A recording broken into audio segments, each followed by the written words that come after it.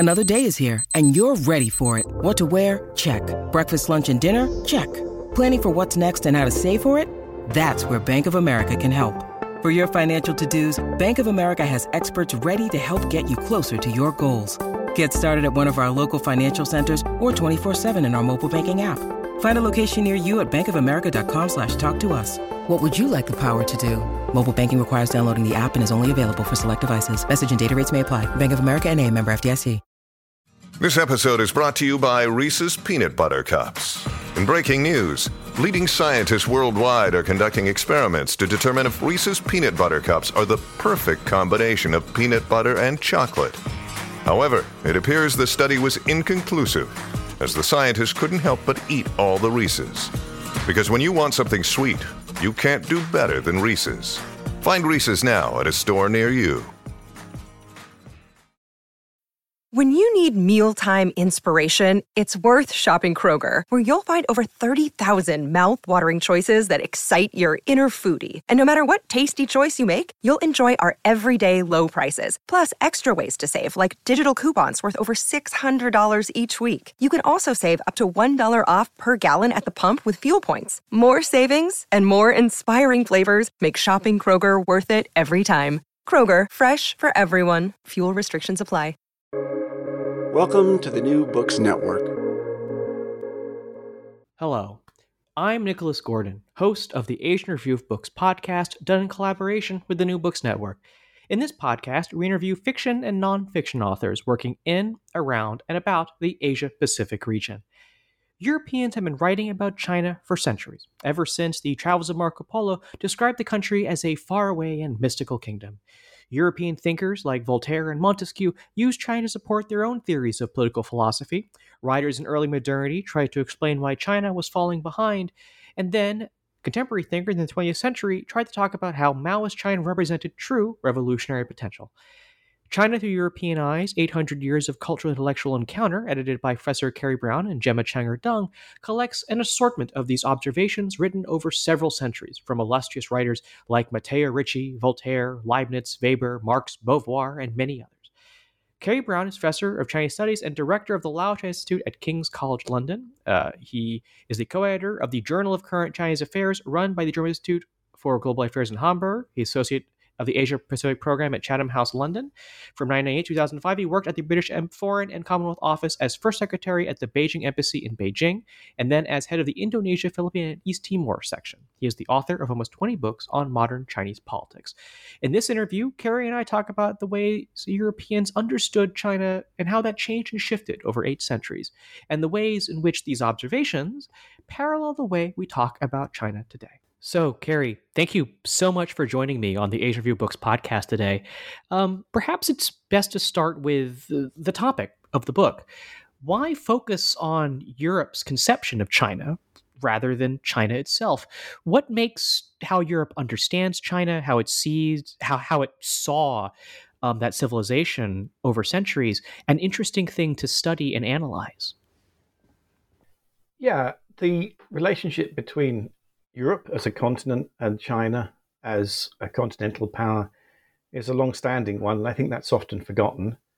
And so my idea in putting together these key intellectual figures in Europe, or most of them were key intellectual figures, was to give some sense of how long the relationship had been and how it had always been a significant relationship, so that figures as important in Europe's cultural intellectual history like Leibniz, Hegel, Marx, Bertrand Russell, Max Weber.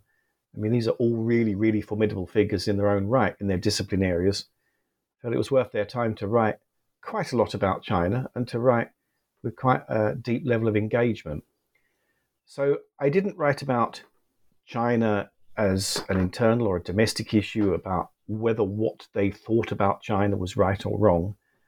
I really just wanted to put together their ideas about what their perception of China was, and the majority of them had never really visited until the 20th century. You don't really get people visiting China. It was mostly a mediated relationship where people like Leibniz and Voltaire and Montesquieu knew about China through the sources of Jesuits who were based in China and then wrote back for Europeans. In the 20th century, you've got figures like Bertrand Russell, who did go to China, I think in 1922, to Peking University, and then later the figures that I've got, Roland Barthes, Julia Kristeva, and Simone de Beauvoir, they all visited China. So I think this captures really significant voices over a fairly extensive period of time and shows that there's a definite kind of structure of Chinese perceptions in Europe, and that's an important history that we shouldn't lose sight of. Yeah, I mean, in reading your book, it's a real kind of who's who of big European thinkers. Montesquieu, Voltaire, Russell, Beauvoir near the end of the book. You kind of divide your text into four sections, and they're quite broad sections, I know, but into four sections: medieval Renaissance texts, Enlightenment texts, texts from early modernity, and then contemporary texts.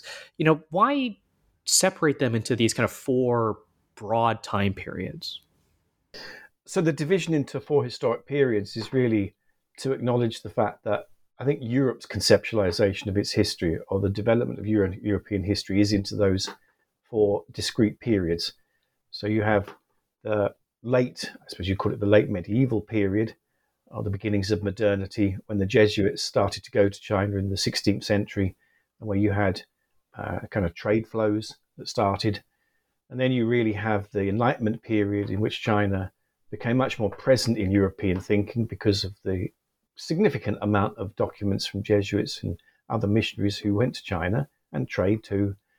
And then you have the extraordinary period of the early modern period and the modern period, where you can see what some people have described as the great divergence, the industrialization of Europe and the extraordinary technological expansion of Europe, and this extraordinary period in which it's just not just an issue for Europe, but for the world, that Europe kind of became this incredible kind of powerhouse. And of course, all of those different periods carried different implications for China and views towards China. And they kind of reshaped the relationship with China because of the ways in which which Europe was going through these transformations and developments. So let's start with some of the earliest writing you talk about in your book. You have extracts from Marco Polo, you have extracts from Matteo Ricci. What are some of the common features of the earliest writings on China? Well, obviously the great outlier is Marco Polo, because this is such a historically important document, although it's not directly by him. It was apparently kind of retold from someone he was stuck in prison with. So it's an unusual book, but it created an imagination of China, which I think had an enormous, and still has an enormous impact.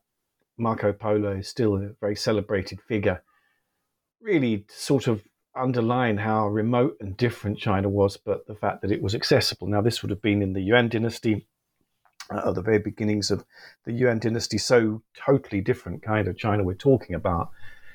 Matteo Ricci is a different kind of figure and a really important figure in this book, and a little bit of his work is included, largely because he was such a path breaker. Although there were previous missionaries, very a few that had gone to China before him and kind of set the path up for him to travel along. In many ways, he typifies this kind of tension, I suppose, in any European towards admiring China's extraordinary civilization and history, but also trying to kind of create a sense of their own identity, and how do they do that after such intense and long exposure to something so different. So Matteo Ricci is still a very important figure, and these kind of two great figures, both ironically from Italy, were the framers, I suppose, of the relationship that we inherit today. I mean, they were the kind of great path breakers. So it was inevitable that they had to be part of this collection. It's also important to acknowledge, of course, that there were many others that were writing, certainly at the time of Matteo Ricci or just after him. So he wasn't an isolated figure, but he was certainly the most predominant and in many ways the most symbolic. So the next section is kind of the Enlightenment section, where you have three extracts from, I believe, Voltaire, Montesquieu, and Leibniz. And it's funny, they all refer to China. to make domestic political arguments. And what did China represent to these Enlightenment thinkers? That it was a place they never visited, all kind of internalized through other sources, yet became very useful to these thinkers as a way to put forward domestic arguments or arguments about European political theory.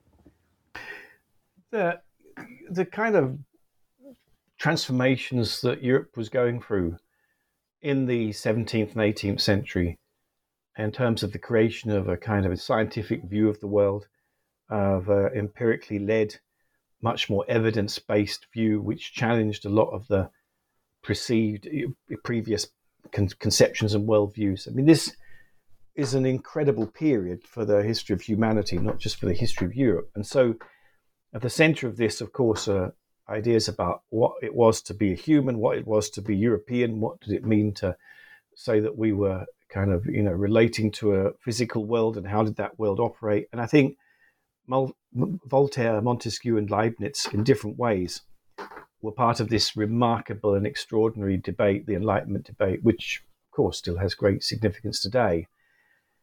I think it's true, you have to acknowledge that their conclusions were quite different. Voltaire was very attracted by the meritocratic Confucian system that he saw of scholar officials in China, and it seemed to be kind of more egalitarian, ironically, because anyone could take the Confucian exams and end up as an official. Whereas Montesquieu drew somewhat different conclusions in his The Spirit of the Laws, and of course saw kind of the Oriental governance system. By that he meant what I presume is the Chinese system to be an autocratic one, and one that was not attractive for Enlightenment Westerners. And then Leibniz, who's a much more sophisticated thinker about China, I think, than either Voltaire or Montesquieu, because he neither idealizes nor necessarily demonizes or criticizes, but is led by this sort of spirit of inquiry to find out what it is that China is and what sense one can make of it.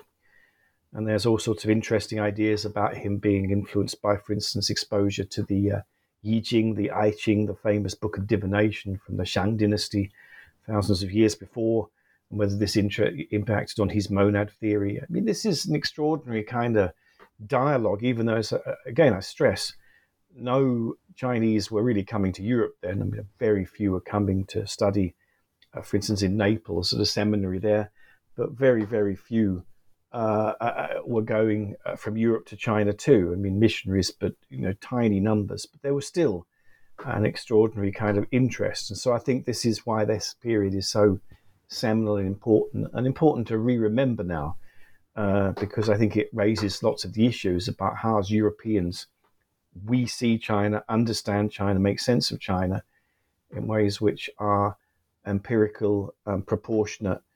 But also don't lose sight of the fact that we obviously clearly have a very different worldview. It's interesting you talk about, having these views of China being rooted in kind of something empirical, something real. And, one thing that struck me as you kind of move to the third section, we're kind of dealing with writings on China in, let's say, early modernity, starting with the Macartney expedition. I wonder if in some ways greater contact with China and greater contact in China with the power differential you started to have between Europe and China led to the changing views of the country, ones that started to highlight how it was maybe more backward, how it was being held back, et cetera, et cetera. Yes, it's an interesting development. I think in the 18th century, certainly in Britain, there was a extraordinary period of enthusiasm for Chinese culture, chinoiserie, I think it was called. There was quite a lot of idealization of China, and China figured, kind of in people's daily lives in a weird way. The willow pattern, porcelain, the importation of porcelain, the importation of tea. In many ways, people have argued that China kind of created parts of European identity because, of course, we think of these things now as being intrinsic parts of what it is to be British or European. And yeah, of course, they were introduced after the encounter with China. I think the change is that, of course, familiarity breeds, to some degree, contempt. And that's really what we've seen over the last 300 years, a China which has become more and more sharply into focus, and where there's an acceptance of really big differences. And how do you deal with those? There's not so many things you can just dismiss of being exotic or unusual or strange, but some which are, of course, very alien. And I suppose the Macartney sort of embassy to China and the Amherst one, which happened about 20 years after this from Britain. There were two sort of main embassies. They weren't the only ones. I mean, there were many Dutch embassies from 100 or so years before this. There were Portuguese involvement with China from the 16th century. I mean, there was a lot of different kind of involvement. But I think these were really focused so much on actually undertaking practical things, trade, and having a structure for trade and a diplomatic structure for trade, that they were very, very prosaic. They weren't remotely just about having cultural, intellectual contact. So although George Macartney, I mean, I quote from John Burrow, one of the people that went with him on this mission, is not an intellect, he's not a sort of significant intellectual figure, of course, nor was John Burrow. The way they reported this encounter did have a big, big impact on the most important economy and power in Europe at this time, Britain, as it was going through industrialization. And I suppose the interpretations since then of, why didn't this work? Why did the Qing court and the Qianlong emperor reject, it seems, this? Did the visiting mission really understand what that they were trying to do? Did they understand any of the dynamics of what was happening in China at the time? I mean, these are fascinating questions that historians have written about. But what you can't deny is that it was a kind of contact which was almost inevitable and had to happen. Although it itself didn't succeed in 1793 when Macartney's embassy, 1794 when it went to China, it started a process of discussion and dialogue which has had to continue, whether either side like it, till this day. Ryan Reynolds here from Mint Mobile. With the price of just about everything going up during inflation, we thought we'd bring our prices down. So to help us, we brought in a reverse auctioneer, which is apparently a thing. Mint Mobile Unlimited Premium Wireless. How to get 30, 30, bit to get 30, bit to get 20, 20, 20, bit to get 20, 20, bit to get 15, 15, 15, 15, just $15 a month? Sold! Give it a try at mintmobile.com/switch. $45 up front for 3 months plus taxes and fees. Promo rate for new customers for limited time. Unlimited more than 40 gigabytes per month. Slows full terms at mintmobile.com. So I wanted to touch briefly on Marx's writing on China, which, first of all, is pretty few and far between. Marx didn't write on China very much, despite the fact that Marx became a huge influence on China in the 20th century. But also, I think that his analysis of what was going on in the Second Opium War is quite contemporary in the sense that it deals with the economic causes, deals with imperialism. And so I wonder if you might talk a little bit about Marx's analysis of China and whether that was a common view at the time. Yeah, Marx as a theorist certainly doesn't think a great deal about China and regards China as not the place that is of most interest for his theory and the development of that theory. And that's widely accepted, that his prediction was that it would be in Britain, probably in industrialized countries that had a class of important capitalists where change that he envisaged would come, not China, which he regarded as agrarian and backward and small artisans, not really in the industrial infrastructure at all.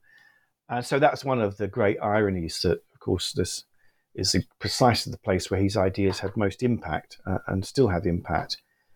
Certainly what he wrote about the Second Opium War in the late 1850s, in, ironically, one of the very few publications that would pay him to publish these things, the New York Post, was more critical. It was really using this issue of colonization to be very critical of Britain and Britain's policy. It wasn't really about China at all. It was just a case of China being in Marx's ideas, sort of victim of this aggressive and exploitative and hegemonistic behavior. And so, in a sense, of all the writers in this book, you could say that Marx is the least interested in China as China and the least interested in what China might be in itself. He's interested in how China figures in British politics. So quite parochial, actually, very ironically quite parochial. At the time he was writing, of course, I produce some good kind of length material from Hegel. Hegel, you could say, also had a very theoretical and abstract view of what China was, and slotted it into this vast philosophy of history. Although his treatment and understanding of some elements of China's historic development and contemporary history are more than Marx. I mean, he kind of has to produce some idea of, his notion of what China actually was in itself. The other writers from this period were people who actually visited China, had some contact with China. So Marx has to be in this book. He's such an insignificant figure. I think he has to be. He did write some things about China, but you could say that he's really an outlier. The rest, at least, were interested in knowing what China was. I think China, to Marx, is just a kind of proxy for other issues that he's more interested in writing about. So the last period of your book concerns writers in the 50s and 60s who, writing during Maoist China, who see China as a place of revolutionary potential. So what did Maoist China, kind of before there was greater awareness of things like the Great Leap Forward, the Cultural Revolution hadn't happened yet. I guess one can say the excesses of Maoist China hadn't really come to the fore. What did Maoist China mean to European thinkers in let's say the 2 decades following the Second World War?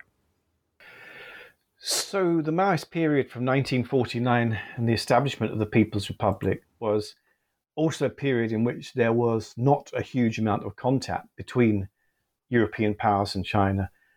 Britain had to recognize the People's Republic in 1950 and was amongst the earliest Europeans to do so because of Hong Kong and its interests there. But a lot of other powers, France didn't have formal relations until I think the 1960s, and others not until the 1970s or even later. So you didn't have a huge amount of intercourse between the two European countries and China. You didn't have visits very often. And when you did have visits, they were by people that were regarded as being sympathetic or useful to the Maoist regime. This was not an easy thing to do. So Simone de Beauvoir's visit in the 1950s and Jean-Paul Sartre, her partner, were most unusual because they were regarded as being very, kind of ideologically sympathetic to the Maoist regime. And in fact, as you can see in the selection from Simone de Beauvoir's account of her visit, this is true. It's a very positive view of what China's doing. The later writers in the 1970s, it's slightly different. Then China really was closed off to the outside world because of the Cultural Revolution. And Roland Barthes, Julia Kristeva were part of a very small delegation at the same time that went to China. And in many ways, their views are not wholly predictable because I think Roland Barthes certainly didn't appreciate and admire what he saw, though more for cultural reasons than political ones. And Julia Kristeva was much more interested in the kind of issues of feminism and gender politics. So they kind of looked at very, very different things. But what you do see is the role of ideology by Europeans being important. Those that dealt with China, that could interact with China and engage with China, were those that were likely to be fairly sympathetic to the regime's aims. There were plenty of others that were writing very critically about China, like Simon Leys and Pierre de Ruckman, the famous sinologist. I haven't included them in the book because it's slightly different. They were recognized as sinologists rather than general sort of intellectual figures, although, of course, their work was very, very important. I finished the book with selections from the 1970s because after 1978 and opening up and reform, and the Deng Xiaoping reforms, China became much more open. In fact, it's become the norm rather than the exception for intellectual figures, like Habermas and people like this, the philosopher, to go to China. Jacques Derrida, the French philosopher, certainly went to China in the early 2000s. So you could have made a whole book of that interaction. But I think that story is better known than the one that I'm trying to tell prior to 1978. So I want to end our conversation by asking about, in the process of choosing these extracts, compiling these texts together, whether you were struck by parallels to how, let's say, we used to talk about China and the way we talk about China today. There was one comment in your chapter on the Enlightenment thinkers where you can kind of separate out their views into three categories, which I believe were idealists, universalists, and realists, which gel pretty closely to how people talk about China today. And I wonder if there were kind of other parallels like that you kind of noticed as you were putting this collection together. Okay. I mean, I think the fundamental lesson that anyone would draw from this book is that there's always been, so there's the big relationship between Europe and China, which is long-standing, and they have certainly Europeans have really thought long and hard about China for a long time. And I think Chinese have about Europe, but I'm obviously not covering that in this book. That will be a separate exercise. I suppose the second thing is, therefore, for today, it's important to acknowledge that there's always been a tension between the ideals of China, what the European ideal of Chinese culture, civilization, history, ancient, kind of old power that's very different is, and how it embraces that difference and makes sense of it. And that's divided between those who I think found China's perceived difference to them as refreshing and important and could engage with it, and those who certainly were much more critical and felt this to be much more problematic and problematized it in a different way. And I think that tension is there to this day. Europeans probably still have a fairly kind of split idea of what China is. I think we can capture that in the idea of China being this big and important market, and yet also this kind of place where the values are not the same. The political values are certainly not the same, and therefore much more negative and hostile. I think those structures of the positive and the negative, they've been there a long time. They are still there, though in a different kind of guise. And I think Europeans, have a lot of ways in which they can reflect on how these came to be, whether they are appropriate today in view of the interaction and the complexity and the familiarity of China, which is certainly more than it's ever been before, and the ways in which we can kind of think of that history creating a new sort of viewpoint, idea towards China. So I think that's the key conclusions I hope people looking at this book will draw. And it's certainly the thing that really struck me as I was assembling this material and thinking about it. So I think with that ends our interview with Kerry Brown, editor of the new collection, China Through European Eyes, 800 Years of Cultural and Intellectual Encounter.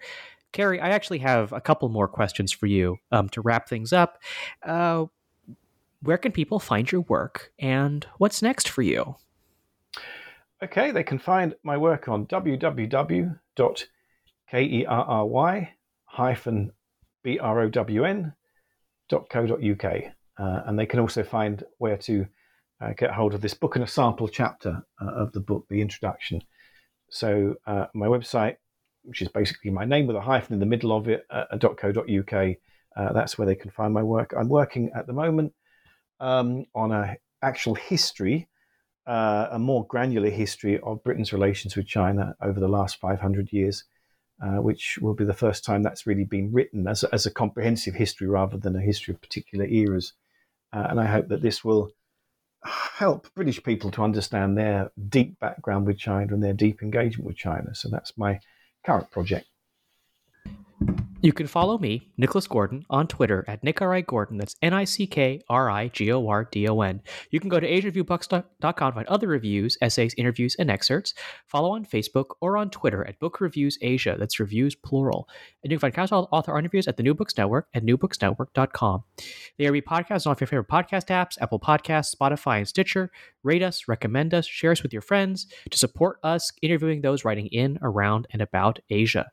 Next week, join us for an interview with Aaron Murphy, author of Burmese Haze, U.S. Policy and Myanmar's Opening and Closing. But before then, Kerry, thank you so much for joining me today.